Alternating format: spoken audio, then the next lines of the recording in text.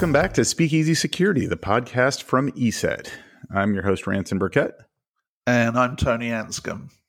And on this week of Speakeasy Security, we find ourselves looking into a fairly unusual topic. What if the cyber criminal is your child?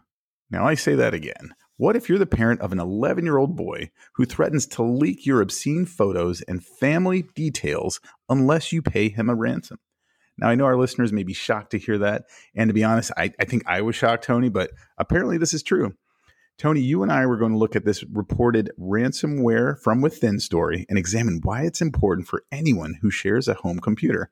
So, Tony, tell me about what happened here.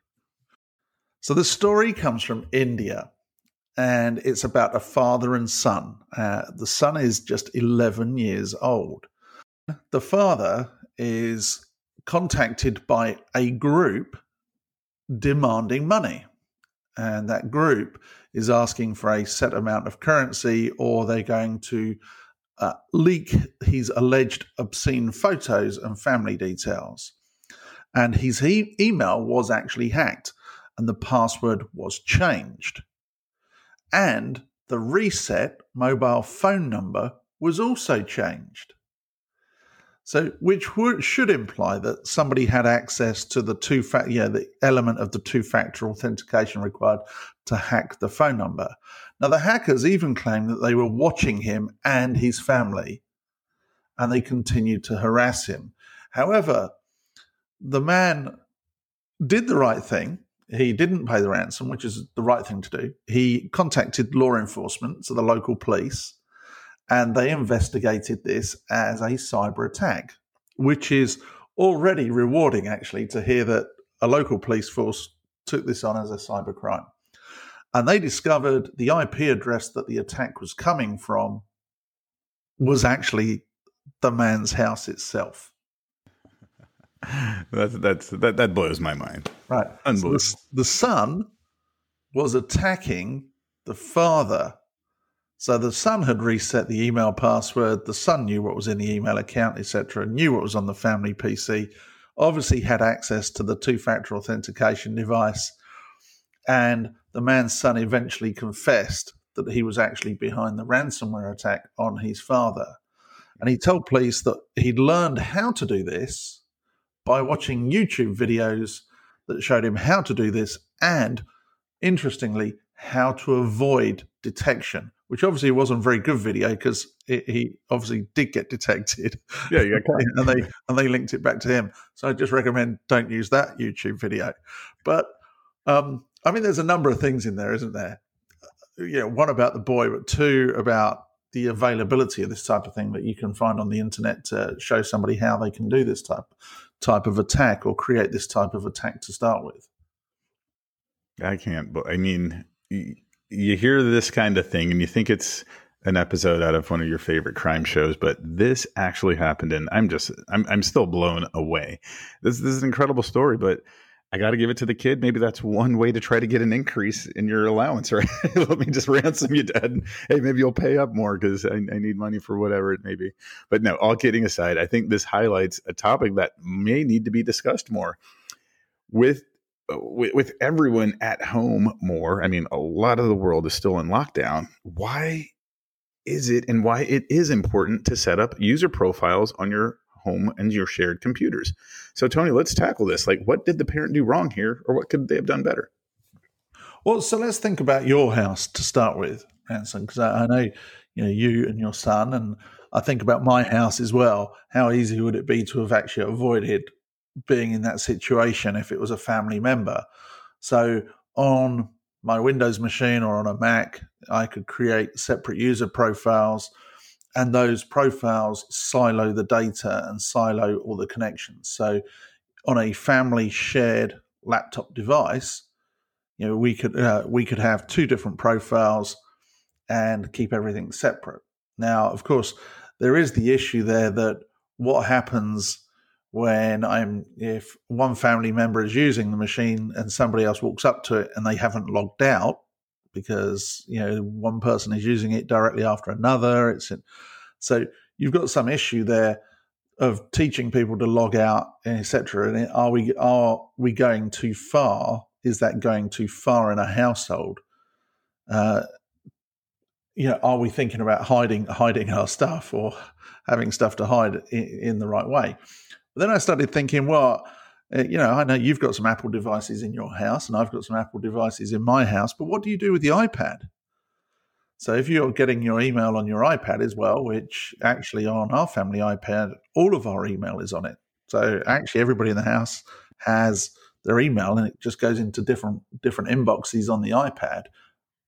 Can you set up profiles on the iPad? And the answer is no. So then you get into a different problem. Well, would you have different email clients and protect each email client with a password? Or is the problem something else?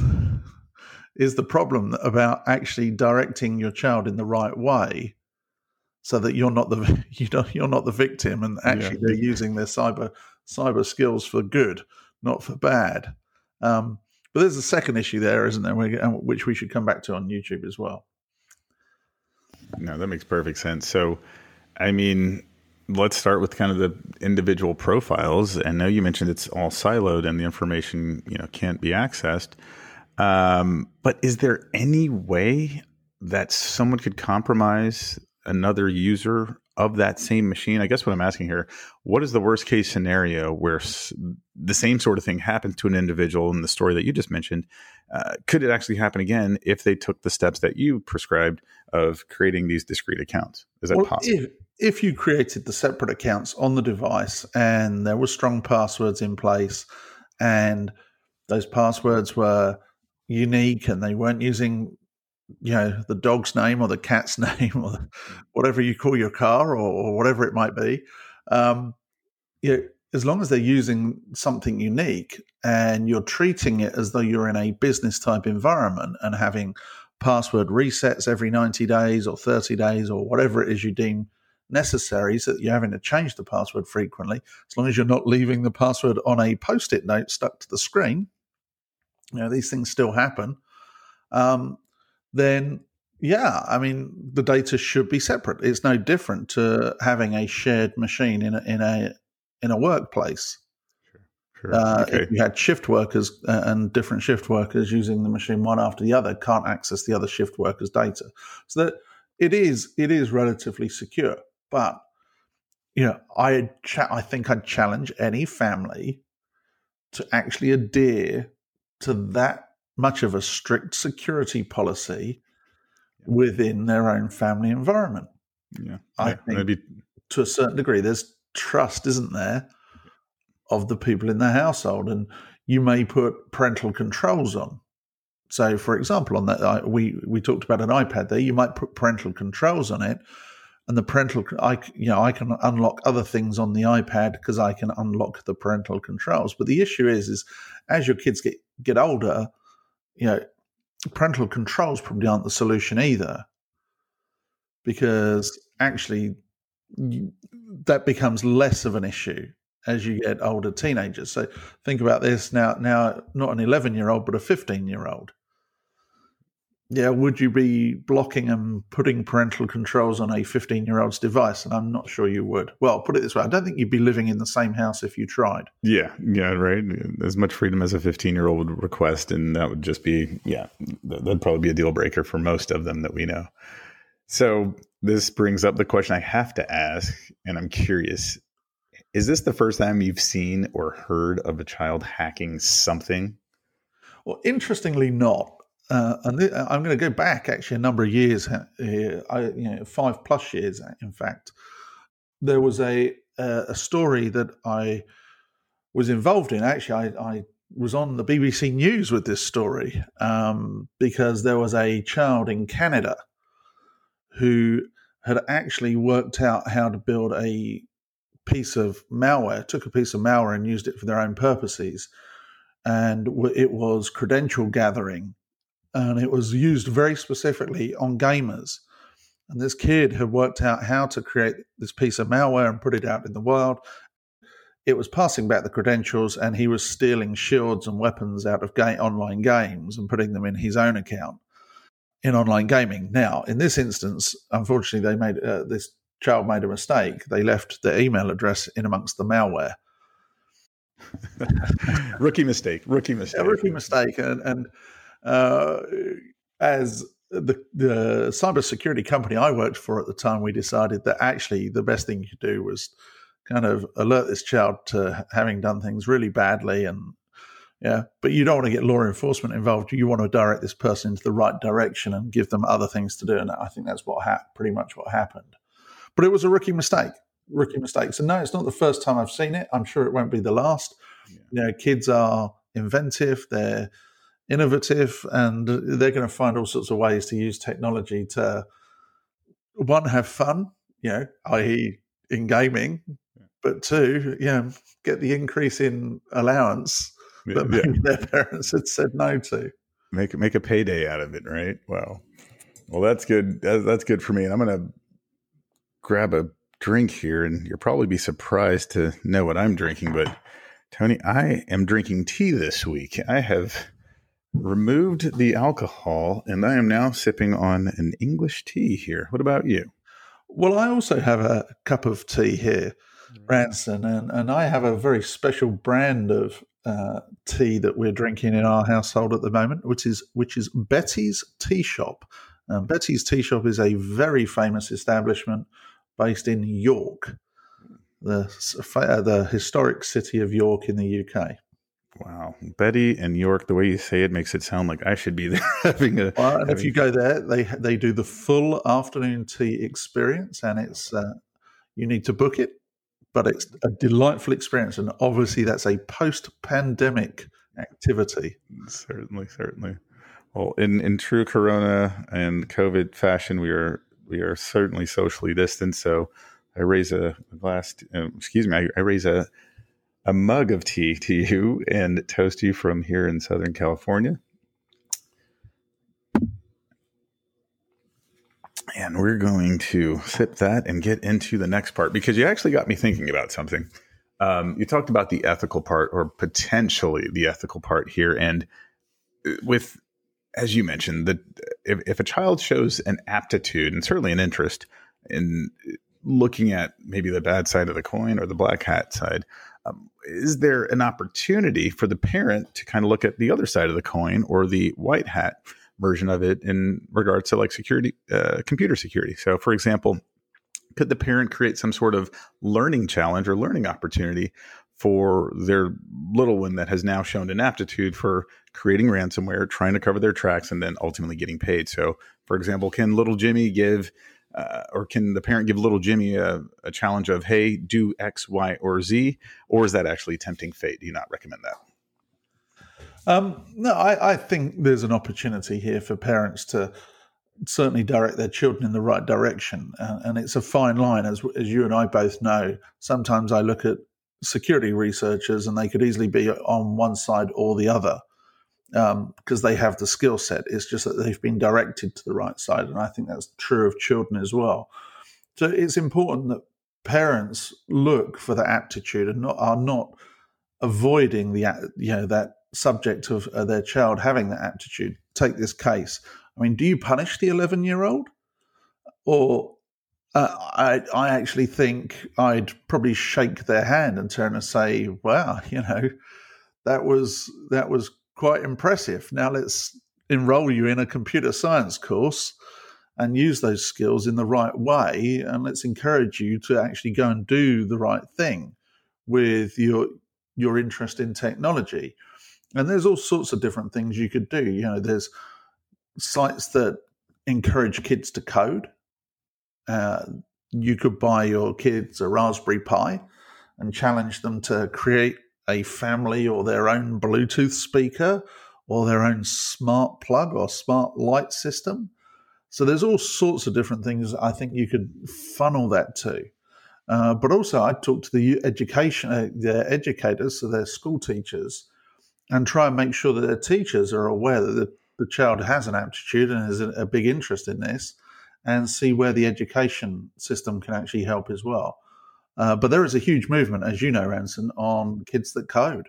Yeah.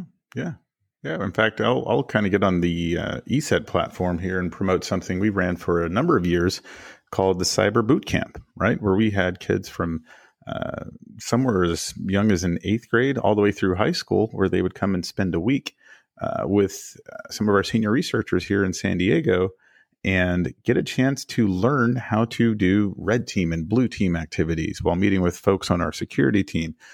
They had a chance to meet with federal magistrates to hear, let's just say, for example, they didn't choose the right path. And instead of being a white hat hacker, they went to the dark side, so to speak.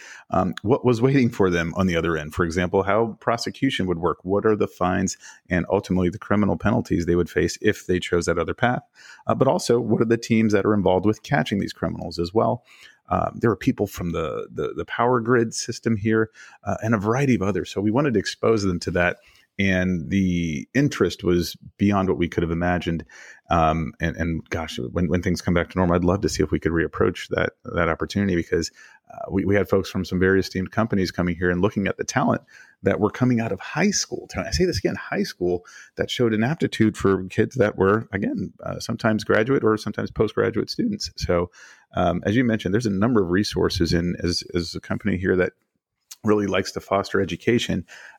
These kind of child boot camps or early development boot camps for cyber have been a really good opportunity for kids to really get their feet wet, so to speak, and hone their skills. So I completely agree with you there. Maybe we'll put a couple of links for some of those in the chat here, because I believe my old alma mater, Virginia Tech, also offers one as well. Well, yes, and I've seen, living up here in the Bay Area, I've seen the other end of it as well. My wife, as you know, works at a school, and I've seen some of the projects some of the kids at their school work at now. I will say it's kind of a privileged school. So when I give you these examples, you're going to go, wow. But, the kids run their own projects. They have to take on a certain project. Some of those kids take on a project that's technology focused. They have to do this as an extracurricular activity. The last time I went along in an evening and looked to see what these kids were working on, one had created their own self-driving car. That was kind of impressive. So they'd taken a car and created their own self-driving algorithms around it, and it was going up and down in a straight line. I mean, it wasn't going around corners yet and stuff like that, but I mean, it was a good start. Another child had created a full exoskeleton. So I'm just saying, the skill sets are out there, and you need to harness that intelligence and innovative thinking that kids have in a different way to what we do as adults, and use it for the right thing. You're absolutely right, and I love that. Self-driving car in high school. Yeah. There was another child actually building their own electric car, but we'll just leave it at. Oh, wow. Yeah. Okay, so up there in the valley, the Silicon Valley is breeding a ton of impressive, not only students, but of course the projects that are coming out of these minds. I mean, what is it going to look like in 10 years, Tony, right? Are we just going to be blown away with, taxis and other forms of transportation that are completely automated? I'm going to be still at the gas station. You're going to be at the gas station. Very clear. Well, we're both in California, so wasn't it 2035? They said no longer will California be able to sell any more gas-powered vehicles now. But you and I know you're a gearhead, so you'll probably have something that still works on petrol. Well, this is a great topic. I think we could probably go on and on and on, but if anything, I think we really are not only looking to highlight the fact that the learning and the aptitude starts quite young, just as evidenced by the first two stories that you mentioned, but also the examples you mentioned around the high school in your neck of the woods. But also there's an opportunity to turn that potential, I'm going to call it for malice or for looking at the bad side of it, to something good.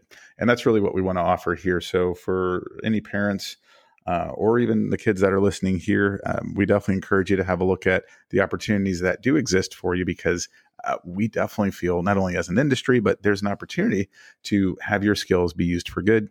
And at Speakeasy Security, that's what we're all about, trying to share the good message. Anything else? We'll add some links in here in the bottom of the podcast episode for kids coding and education sites as well. We'll sort some of those out. Fantastic. That makes perfect sense. Well, Tony, I've got my tea. I've got my laptop. I think I've got another few hours here on the machine. So with that, I'm going to raise another glass to you and say that was a great one. And we'll check in with everyone next week. I look forward to it, Ransom. Excellent. Thank you.